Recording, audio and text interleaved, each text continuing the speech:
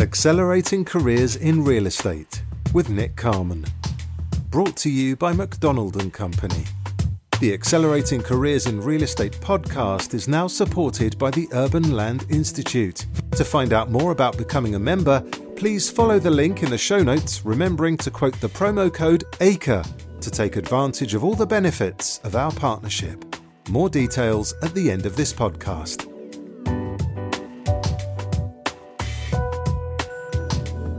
This evening, I'm sat with Tom Venner, Managing Director of the Euston Partnership, responsible for the multi-billion pounds worth of investment into this transformational infrastructure and real estate change at Euston. Now, this role he gained after spending 3.5 years as the Commercial Development Director for HS2, where Tom was responsible for 3.4 million square metres of development pipeline around the 8 stations and a property portfolio with a GDV of £5 billion along that HS2 route. Now, prior to joining HS2, Tom cut his teeth at Land Securities across both their retail and London portfolios. So Tom, thank you very much for joining me. Nice to see you, Nick. So we start off always the same way.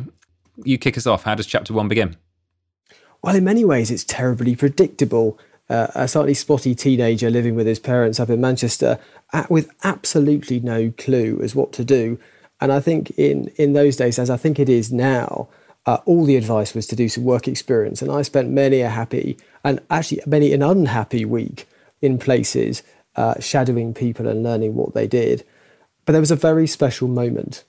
And I remember it particularly, not least because the person who had kindly given me a week of their time was called Jerry. So I was surrounded by Tom and Jerry jokes for a whole week. Was that I shadowed this chap, Jerry, who was working in property for the Diocese of Manchester up in the northwest of England. And he was covering a whole range of things from residential to retail, and even down to the detail of sort of changing people's kitchen. And every day was different. Every day we were doing something different. I was with him for 5 days, and we were travelling across the northwest, looking at different types of property, doing very different things, and meeting a whole lot of different people. And it just clicked. From that moment, I was absolutely clear that this was what I wanted to do, but not the first idea of how to do it. And I remember sitting in my sort of sixth form library, going through the many UCAS books, as I'm sure lots of your listeners have done, and thinking, okay, I've got this idea. This is sort of something I think I'd quite like to do. And how do I make it a reality? And I scrolled through, and the great thing was that it popped out at me pretty clearly that this was a vocational course, and if you wanted to do it, there were a number of different routes, and it didn't mean you have to go to university, but university was one route, and I was really clear that was what I wanted to do. So it all became about sort of the where, the how, and the what, and it's something that's been a thread through all of my career is that I've asked people for help, and I was very lucky. I had an uncle who was a surveyor working in the Midlands, and he said, "Well, in front of me, these choices, you've got really 2 choices. You've got Reading and you've got everywhere else." And so I went and I looked at Reading and I looked at Sheffield, but Reading was where I wanted to go. And luckily for me, in those days, you didn't have to get straight A's or A stars to get into Reading, and I made it just. And I had a brilliant time, and I learned through a land management course there about the basics of being a surveyor. I didn't recognise at the time, Nick, but I was surrounded firstly by people who would be my peer group and continue to be my peer group in the industry and have helped me with my career. But I was also surrounded by some pretty awesome academics who were at the top of their game and gave some really, really good advice as to how to proceed with one's career. So there was a mixture really. In my first chapter of my career was that I was very lucky to be able to discern that this was something that I wanted to do. And I was lucky that I had some people who could guide me on to how to go about it. But as I'm sure your listeners who have passed through the university system knows that it's a brilliant at the time, but your eye is always on the next step and the first job. And in that step, and sort of towards the end of my first chapter, if you like, Nick, this is when Lady Luck really played a part. Because like all of my friends and peers at Reading, I had tried to line up more work experience through my summer holidays to try and earn a few quid if I could. to spend when I got back to university. And my first big job whilst I was at university fell through. And I got super lucky as a friend of mine at university pieced together that his dad was looking for somebody to support him over the summer, and wouldn't it be a good connection? And that connection with his dad made a friend. I did my hard work. I did a summer, which led me to my first job. And so a lot of this, I think, my first chapter has been about talking to people, asking for help, asking the right questions, asking which way to go. And I was very lucky from 16 to find a path that took me through to my first job at Montagu Evans. Well, I think it's a really important lesson, isn't it, for anyone listening to this who's in sort of early parts of their career, just to put their minds at ease. Yeah, did asking questions of anyone at that stage ever get you in trouble? Never. No. I think it's frightening now. If you look at there isn't such a thing as an UCAS handbook as there was then, and it's now all online. It is simply frightening the number of variations and deviations of different courses that you can do. Having somebody to ask the simple questions of is really powerful, and so it's never got me in trouble. It's only ever helped. And if it puts those youngsters in a sort of mind at ease, sort of people like yourself and I, we quite like being asked, don't we? It does our ego sort of a bit of a polish as well. So if you are listening to this and you are in that sort of stage, don't hesitate to reach out and just ask away. We really don't mind as much as you might think we would. Absolutely. So tell us a bit more then. What happens after sort of university, and sort of what do you find yourself doing? So I was, as I said, I was really lucky, and I found my way, and I was offered a job with Montagu Evans. And for those of you who don't know Montagu Evans, it's a fantastic business, a fantastic partnership, and there aren't many of those left. But I got to shadow a fabulous guy called John Pagella, who taught me, I think, the rudiments of two things. Firstly was that I was doing sort of called valuation, portfolio valuations, doing landlord and tenant. And the first one was really learning the basics solidly and doing it right, doing the basics right of a good report and being diligent and attention to detail. And the second thing was about building a relationship with the client. John was a master at this, and building really strong relationships with clients that endured for decades, if not years, and investing in those relationships as an advisor.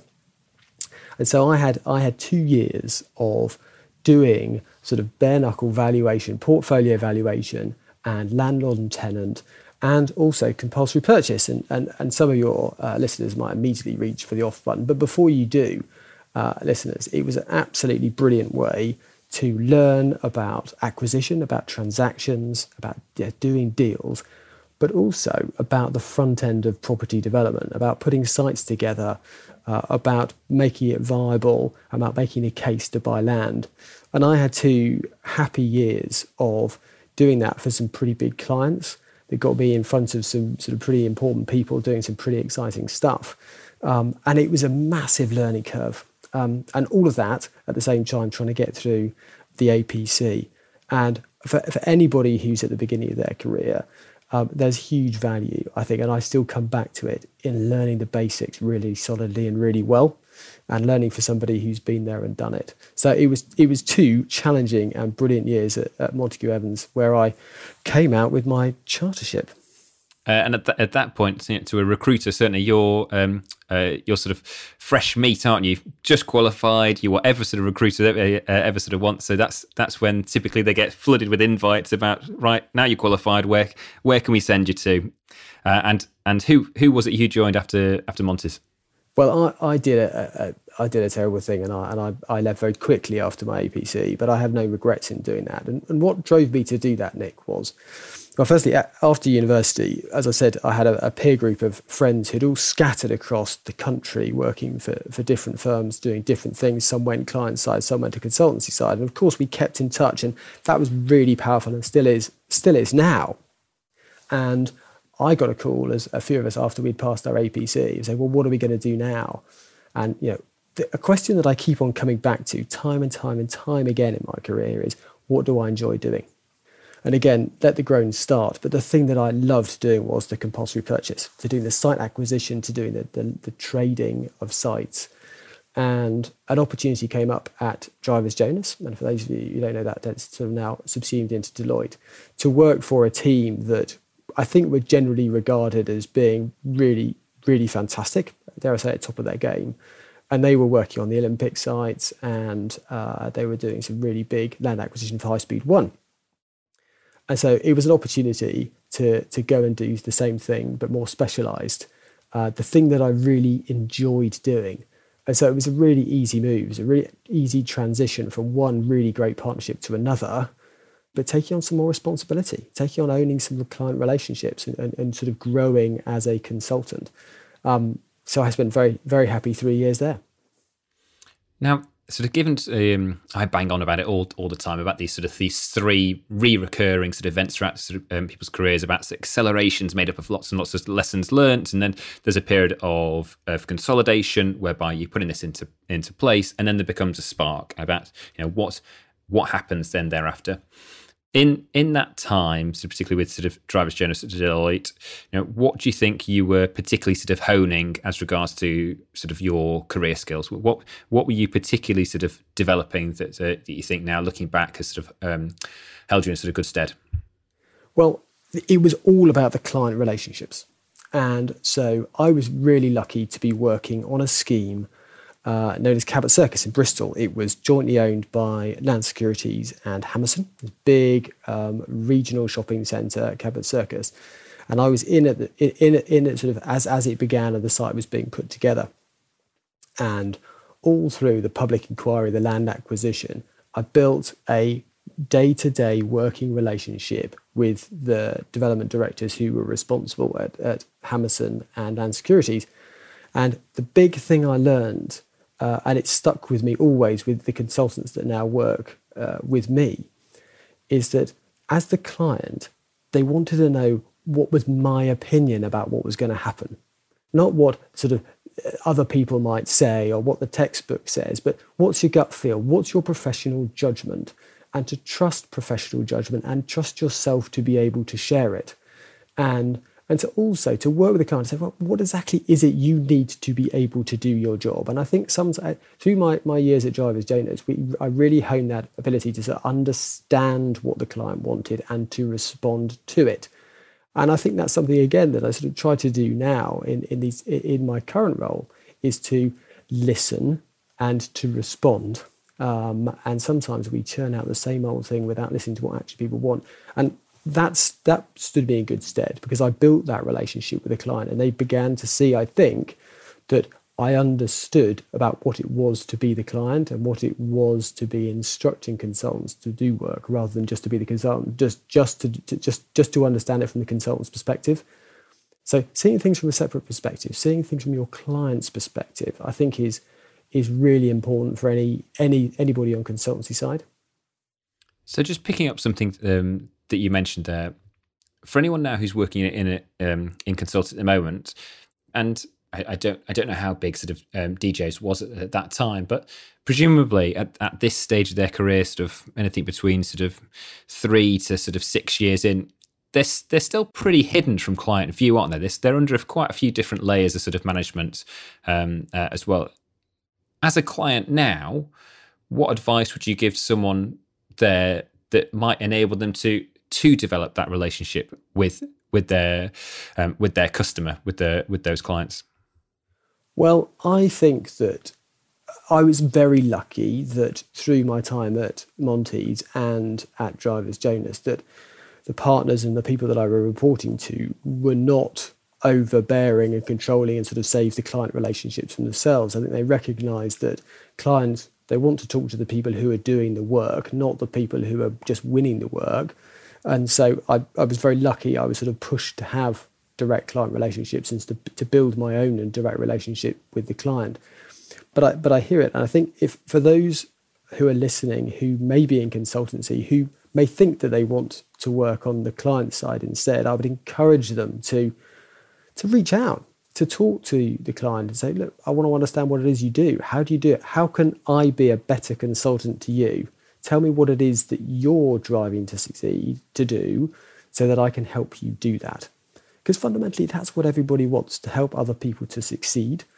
So the client wants the consultant to help them succeed, and the consultant wants their client to succeed so that they can succeed and do more work. It's mutually beneficial. And, like you said earlier, the older you get, the more you like and feel comfortable with people coming to you and asking for advice. And this is another classic example where I think if you are in that situation, working consultancy, and you want to explore a client-side role, talk to somebody who's in it, understand what it's about and what makes them tick. I think that's very solid advice. Now, going back to my original sort of themes about this acceleration, consolidation, and then spark, looking back with hindsight now, this is in the year sort of 2006, sort of 2007 with DJs. Yep. Do you remember feeling like you're in a period of consolidation? Do you remember feeling quite comfy? I remember feeling very acutely that I was at a fork in the road. And I'll come back to this sort of sense of a fork in the road probably again, if you'll forgive me. And I felt very strongly that I had two choices in front of me. The first was that I would, if you like, consolidate myself in what I was enjoying and I was doing. And so I was increasingly, I was spending nearly all my time doing compulsory purchase work. I was really enjoying it. I had a really great team of really nice people around me. And I felt like I could easily consolidate. But I also had this feeling that I was not seeing the whole picture, that I was part of a process. I was a piece in a jigsaw, to use yet another metaphor, and that actually I didn't really have the whole perspective, and that perhaps I was limiting myself, and I wanted to see the fuller perspective. So that was a critical point for me, where I thought, actually, is there something bigger? Yeah, I know I'm in this sort of site acquisition side, but when I finish buying a site for this shopping centre, I'm going to hand it over to somebody else, and then they're going to do a load of stuff with it. And I don't really understand what it is they're going to do and how they're going to do it. And at the end of it, there's going to be a shopping centre, and that's huge. That's absolutely massive. And I had two great clients, Rob Hancock and Phil Vaughan, one at Landsec and one at Hammerson, and they were really great with me when I asked them what many people I thought were probably pretty stupid questions about what happens next, what is this process, what goes into this process. And it was through those conversations that I remember saying to Rob and Phil, actually, I think I'm really interested in following this through into becoming part of this bigger process rather than just do my segment, my piece of the jigsaw puzzle. And it felt like a really brave move at the time, to move out of a comfort zone where I knew that my skills were needed. I knew that they were wanted. I had a great team and all that sort of stuff. But could I sort of step out of my comfort zone? So for me, Nick, it was more of this is a fork in the road. I could choose to consolidate, or I could choose to stretch myself. And I decided that I'd go for it and stretch myself. Which I think sort of, to those people who've been sort of listening from the very start of these pods and things, this will sound very familiar. They're the people who I sort of invite on this pod, the people who I talk to day in, day out, who have had these very successful careers, will typically be presented with often quite binary decisions. Stay on a safe road, or alternatively put something at risk and take that leap. And more often than not, they take the risk and they make that leap. So tell us, what was the leap? What happened after this? So the leap was talking to my clients was, well, if you're serious, come and do it. And I think my choice was then to work with. It was a very lovely choice to make, to work with Hammerson on Ansec. And that was a point where I just had to rely on instinct. Sometimes you do have to take a leap and say, look, I've made this mental leap that I'm going to go out of my safe swim lane with my friends, my colleagues, and the job that I know I can do, and I'm going to try something different. And what's important to me now is to do it with people that I instinctively feel comfortable and trust. And I met a lot of this, I keep coming back to, is sort of meeting people and met this person and that person. But people, I think, in this industry count for a huge amount. And in this career move, it felt like a giant leap. I don't think in hindsight it was, but it felt like a giant leap. And to make it a more comfortable leap, what drew me to Landsec was actually the people there. And so I met a few people. I particularly met a guy called Peter Cleary, a late and great Peter Cleary, who was running the development team. And he just made it so warm and welcoming, and we value your experience. We know what you can do, and we're going to help you grow. We know you're not the finished product. We know you can't do everything, but we're going to help you become a development manager and learn how to do this. And to come into an organization where, if it sounds dramatic to say that they're accepting of your faults, they're accepting of the things that you can't do from the outset. You're not the finished product, but they will develop you and support you in that. I was sold. And so I started at Landsec in the retail business, and I started there just before the financial crisis, which was shockingly bad timing, but it's still one of the best career moves I've ever made. Well, let's get into it then. Tell us a bit more about what you're involved in. So as I said, I landed at Landsec at the beginning of 2007, and the financial crisis hadn't yet hit. But I worked for a guy called Nick Davies who took me under his wing and almost gave me a proposition. And in those days, as I think partly they are now, Land Securities had a pretty diverse retail portfolio. So they had in the big and the shiny, the bull rings of this world, but they also had the smaller and perhaps the less shiny. And what Nick proposed, and I did for the next 2 years, was I shadowed him. I was very much his second chair on a big job, Buchanan Galleries up in Glasgow. It was 1.5 million square foot joint venture with Henderson. Exposed me to some really nasty complex. It was my first exposure to development around transport infrastructure, a bus station and a train station, that example. Really complicated, really difficult, massive sums of money, complicated relationships, and a JV as well. And I was very much Nick's second chair. But he let me take a lead at a redevelopment in Liverpool at the St John's Shopping Centre, and which was a much, much smaller gig, much less risky, easier sort of line of sight on how the development would be delivered. And he was almost supported me in that while I supported him in the big one in Glasgow. And through that, reflecting on this before our chat, Nick, I think I got an opportunity to watch a seasoned expert operate, but I had the chance to go and do it myself with him sort of nudging the tiller to make sure I didn't crash the metaphorical boat. And I think the last thing in this period of things that I think were sort of a career turning point for me, I suppose, is that I mentioned Peter Cleary, who was head of development. And we had a really bad setback in Liverpool, I think it was. And he pulled Nick and I into the room and just said, look, if development was easy, everyone would do it. And it's not. It's hard. It's about taking the knocks, about picking yourself up and carry on going. And I know it might sound trite, and yet more of your listeners switch off. But it is true. And I think the nature of the industry that we work in is it's cyclical, and sometimes things work and sometimes they don't. Planning is difficult. Sometimes you get it, sometimes you don't. And to succeed in this industry, I think you have to just be accepting of those things that don't go your way, learn from them and move on. And that's something that was positively encouraged at Landsec, and I'm really grateful for it. Well, that sort of segue then, I just want to bring something in. So, we sort of like to do our research on the pod, and so I spoke to a couple of different people who know you quite well. And there was one word that came up in both conversations, and that was confidence.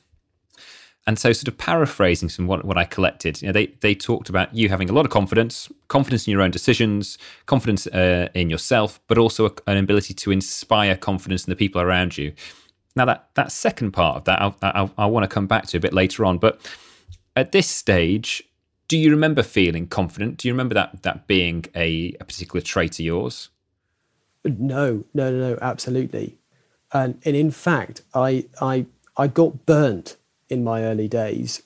We did then, as we all do now, the sort of 360 feedback, and people gave you, your peers as well as people who work for you and work sort of who you report to, gave you feedback. And I remember getting this feedback and saying, oh, well, yes, well, people I work for, they all think I'm rather good. But the people who are sort of working for me were rather negative. And the thing that struck with me is, and there's a point to this story, so bear with me, was they said, well, he's far too quick to come to his own conclusions and doesn't listen to the voices of experts. And you know what? They're absolutely right. And in those early days that I was very keen to appear confident, to appear assertive, as confidence was important. And I think even within the first 6 months, this review came through, and I realised that to be confident, I had to have good people working with me, and I had to listen to their advice. And it's not good enough for them to sit in the office and be there, but you actually had to listen to their advice and respond to it. And so I think from there, I did gain confidence. I gained confidence on the first part in myself because I knew I was surrounded by good people who knew their stuff. And if you're surrounded by experts, there's nothing more empowering. And secondly, the second bit of inspiring confidence in others is that I realised the value of having really good people, whether they're good consultants or they work for you directly, around you. And if they're good, you can't help be good because the people around you are good. So yeah, I learned a lot in that time. Okay, interesting. Well, let's carry on. We've almost managed to avoid sort of mentioning the GFC. Now, obviously, I know that sort of plays a part in everyone's sort of careers around this sort of time. But you managed to weather that storm, stay within sort of Landsec. So, what's happening sort of 2008 and onwards now for you? Look, I think for lots of people who were working at that point, it was brutal. And at Land Securities, it was no exception. It was a very, very difficult period for the business, and the retail development business shrunk overnight. Where, again, I think I was lucky is I was asked to go and become an asset manager. And I had no intention, no desire to become an asset manager. I didn't know where to start. But the writing was on the wall that actually there wasn't going to be any development activity, but there was some really exciting stuff going on with empty shopping centres up and down the country that needed some love and attention. And that led to, I think, probably some of the happiest time in my career of working really hard in Lewisham and Corby and Worcester and places in Stratford and places around the country to let up empty shops, get some planning consents, do some rough and dirty asset management, and then sell some assets. And I have to say, Nick, for anybody who is an aspiring property developer, I would encourage you to understand asset management, to be there with the completed assets, to engage with tenants, to engage with those customers, and to really understand what the product is that a developer is trying to create. Because there was so much to learn from being a retail asset manager and doing those difficult deals and engaging with retailers and office occupiers, and that almost I wish I'd gone back to retail development to then play out a lot of the things I'd learned. But there were certainly a huge amount to learn from tenants, what they expect, what occupiers want from real estate. And I think sometimes we forget that ultimately that's what we're doing, is we're creating spaces for people, we're creating spaces for business. And if we lose or if we disconnect ourselves from the people who are going to live in the houses that we build, or the offices that we build, or the industrial units, that whatever that was happening with them, that we actually lose sight of what it is to be in real estate. So it was an incredibly important time for me. It was a leap of faith because I genuinely didn't want to do it, but it was something that I felt like I possibly had to do. But actually, in hindsight, it was brilliant. So, Tom, you've been really sort of frank, really, really honest about sort of what you didn't know and lessons you've had to learn, and the benefit now you've had from looking at sort of a variety of different roles within Landsec.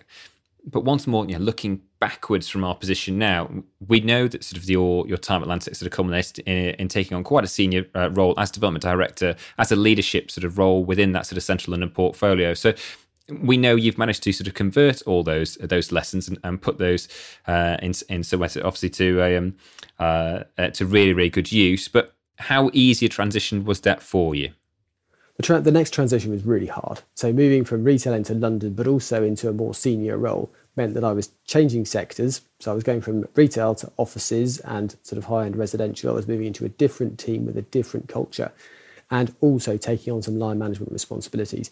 And never underestimate the challenge that line management can be. It's a great pleasure, but it's a real challenge too.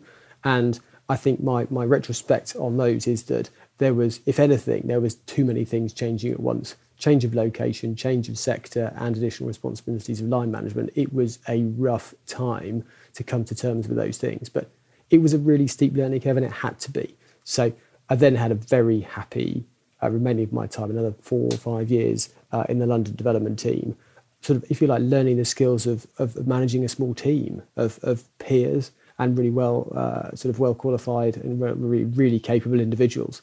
So that was it. The learning curve for me then, in that final sense, was about managing people and inspiring a team.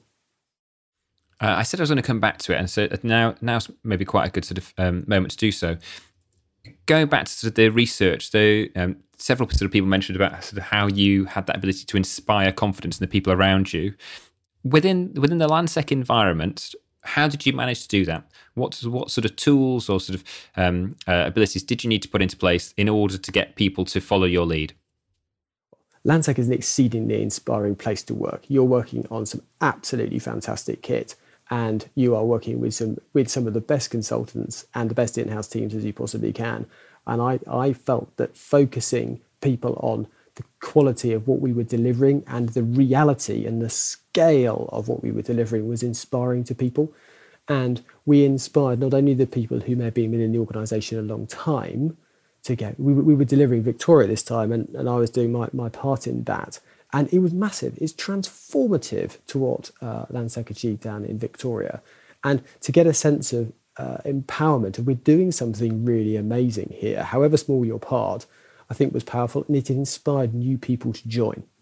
And I think that as the business grew and we were delivering all this stuff, it was pretty difficult not to be empowered, to be inspired. But I think if I have one thing, it's reminding people of the great stuff that everybody's doing to deliver this single great outcome of a really a new piece of city down in Victoria. Well, let's now sort of look at what happens post Landsec, because your rate of sort of progression, the rate of sort of your own sort of development, this doesn't wane, does it? If anything, this is getting steeper as you get further into your career. Tell us a little bit more, as a sort of an introduction as to what was happening in these latter years at Landsec that made you want to consider something different. I absolutely got the bug of working with people, and if you like, leading a team and seeing the things that could be done when a team works together. And in those last couple of years at Landsec, we had a real focus on delivery. And so I'd seen things through planning and the land acquisition and planning, and we're actually delivering, we're handing over residential units to buyers, we're leasing and handing over office space, and we're selling big parcels of residential land. And the rate of activity was incredibly high. And I had a fantastic coach. And for those of you who have the benefit of having a fantastic coach, it really is a gift. We had a number of conversations about, well, what is the exciting? What is the happy place? What are the things that you really enjoy? And that delivery, that creativity was brilliant. And I felt like there were going to be other opportunities. There would potentially be other opportunities either elsewhere in Landsec or elsewhere in another organisation where I might be challenged even more. I might be challenged to build a team, to develop a team, to go into new products that I hadn't, or areas of the market that I hadn't experienced before. And that's why my mind started to really challenge myself as what is, again, going back to what is it I enjoy? What is it I want to do? In advance of, when I came to the end of my time at Landsec, I had a really clear idea in my mind what it is I wanted and what it is I wanted to do next. Well, I don't want to bury the lead. You tell me what happens next. Well, so I was very clear at the end of my time at Landsec that I really wanted two challenges. I wanted to challenge myself to work in property, but not a purely property environment. I was surrounded by property experts at Landsec, and everybody knew what an IRR was, and I didn't have to explain that. I wanted to go and do that. I wanted to go work in a non-property environment. I also wanted to work in a place where there may be different or other challenges other than like shareholder returns. So I was drawn to working in a non-property organisation, but working in property, exploring all sorts of opportunities. And when the opportunity at High Speed 2 came along, everything aligned. And those things really were, there was an opportunity to build a team from nothing. It was me and a PA to start off with a mandate to build a team and to build a culture around that team. The second is that for those of you who don't know, High Speed 2 as a railway line is in the first phase from Birmingham to London, but then latterly from Manchester, and hopefully one day from Leeds to London. The scale of the opportunity to redevelop the surplus land around those places is absolutely mind-boggling. And as you said in your introduction, it's sort of 34 million square feet. It's absolutely enormous. It's going to run to tens of thousands of homes, and these are developments that are going to transform cities. And this was also in a context where it's a national infrastructure project. So that brings with it its own complexity of developing around railways and operational infrastructure, but also the complexities of working within government. And that is something that from the outside I had seen. Landsec had a land sale delivery partner relationship with the Defence Infrastructure Organisation, and you can see the assets that government holds are amazing and that could be unlocked. So when the opportunity came to start and then build and develop the property development business within High Speed 2, everything aligned. And my goodness, it's a journey. It was a first 3 years is of building the team, building the capability, building the culture, and then, if you like, building the business through from identifying the sites, getting planning consent, bringing on development partner at Euston to help bring that forward. And we were setting the rules, and we were using the might and the support of government and ministers to drive this agenda forward. And it's exceedingly powerful when you have government and you have government's assets and funding and powers coming together with an agenda to deliver tangible financial returns and economic benefits. It's incredibly potent. And so High Speed 2 is bringing together all of that. And I found it completely irresistible, and had a really fantastic time building up that team of people from all walks of real estate. Now, anyone listening, inevitably will hear that sort of passion and enthusiasm you've got for this. But maybe this is the my own sceptical nature here. So feel free to correct me. But this is for all the good stuff about the opportunity. This is a government role associated with infrastructure, and those two combined have a pretty patchy sort of reputation, don't they, or sort of track record. What were your peers saying to you when they heard you were leaving sort of the premier central London commercial developer and joining HS2? The ones who were nice to have to say to me, I think a lot of them were confused. I was really clear what I wanted. And as I said, in that sort of year before I left Landsec, there were certain things that had become clear to me that I wanted to explore. And so my own sort of internal narrative and therefore my external narrative was really clear. This is why I'm doing this. I want to explore working in these environments. But when people got a sense of the opportunity, I'm exceedingly lucky that I am, or I was running a portfolio. I was running a £5 billion portfolio of land with a mandate to go and deliver, with government support and the funding to do it. It was extremely powerful. And I think when people got really sort of understood what the real estate was that I was getting to play with, they got a real sense of why I'm doing it. Because ultimately, if we're into real estate and we're real estate professionals, it has to be the real estate, it has to be that product that drives us to deliver. And the opportunities in this job are outstanding. To be delivering 10 million square foot in central London, to be delivering 10 million square foot in central Manchester, to have the opportunities when we get there to deliver 3 to 5 million square foot in Leeds. These are opportunities that if we got one of them in our career, we'd be pretty chuffed with ourselves. But we have 8 stations and 3 of them have got that sort of scale of development in. It's enormous. So I think when my friends and colleagues saw what I was doing, there was an understanding. But it's a lot to leave. For a lot of your listeners, I'm sure, to leave a FTSE listed property company like Landsec is a bold move. But I no doubt it was a leap of faith moment. It was a fork in the road, however you want to describe it. But it was definitely the right one for me. We talked a bit about sort of a leadership sort of style, what you did in order to inspire those teams within a business like Landsec.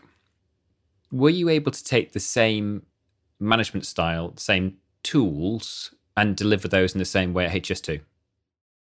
To a large degree, yes. And for my Landsec colleagues who looked at the way that I structured the development business at High Speed 2, they'd see a lot of similarities. Fundamentally, it was about empowerment to deliver some really fantastic and high quality product. It's a really exciting places. I mean, it's incredibly challenging delivering real estate next to railway infrastructure, but the opportunities are absolutely immense. And that's what inspired people.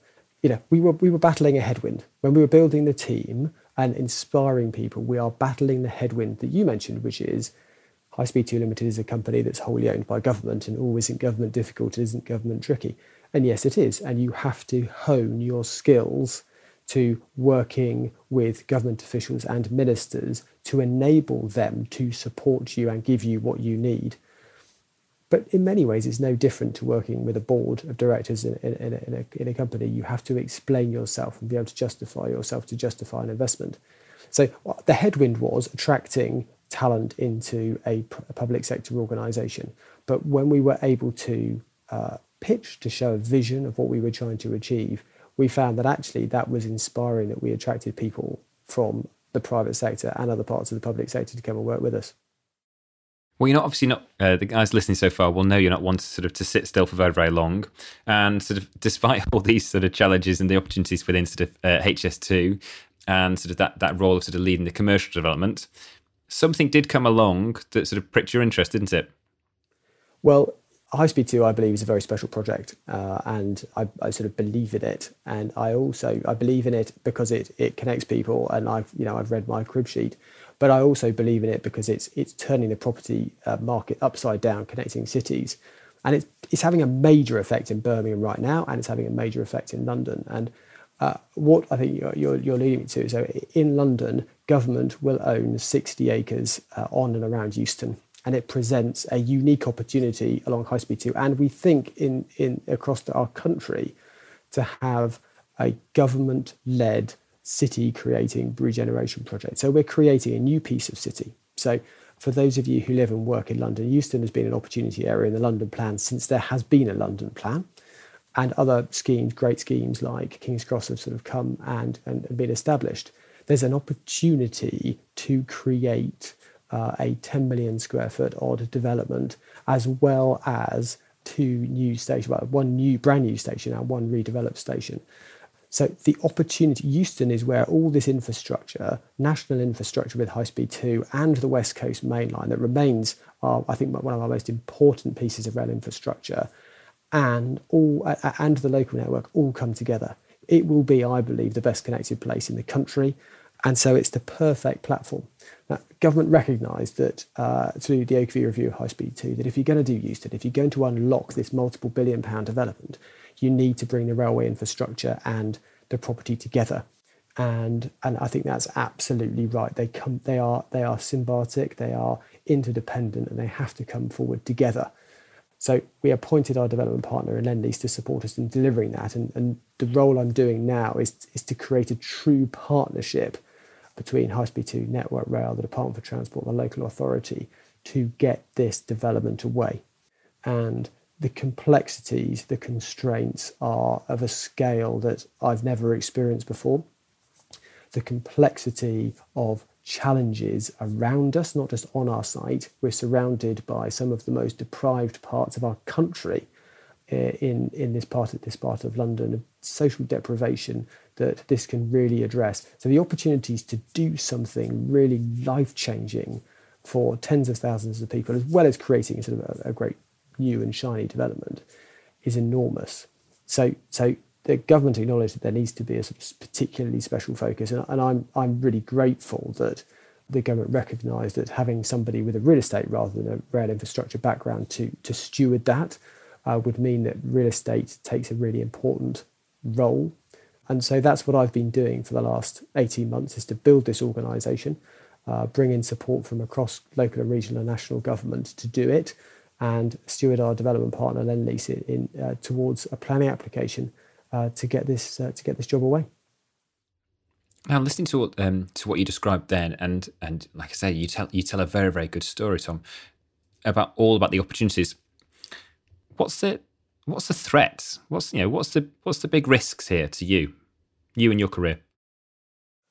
A very acute when I joined High Speed 2, and it's been amplified at Euston, is that in order to enable real estate development, I have to devote a lot of myself to the enabling bit, which tends to be focused on the rail infrastructure to enable the development. Now, my job at the moment is very much enabling the railway infrastructure as well as enabling the development. The personal risks to me is this takes me further away from real estate, and it takes me closer to infrastructure, and also sort of it takes me away from sort of transactions. But I think as the development progresses and we go into outline planning discussions with the local authority, that will come back.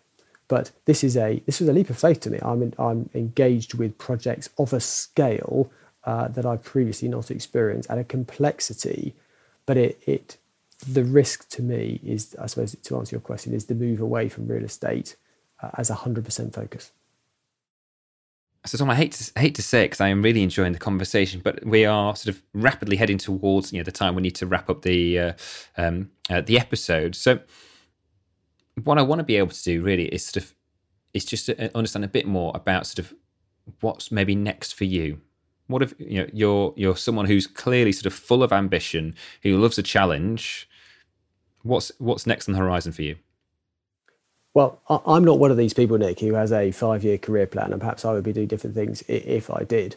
But I've always lived with the mantra is if you're really good at what you do, it'll lead you to your next opportunity. And at Euston, I'm about to learn about taking a 10 million square foot scheme through outline planning, and so solidifying what I'm doing, building the team, going through, we're funded to go through delivery and into planning and actually into construction for 2 railway stations, I think is a massive learning curve for me that finds it exciting. I think longer term, I see a huge value in the lessons that I've learned about delivering real estate around complicated infrastructure. I think development in the UK, we're a small island, it is going to only become more difficult. The availability of brownfield sites or greenfield sites that are ready to go is fewer and far between. And developers are going to have to get better at working closer to infrastructure and making the best of the land that perhaps even our local, regional and national government owns.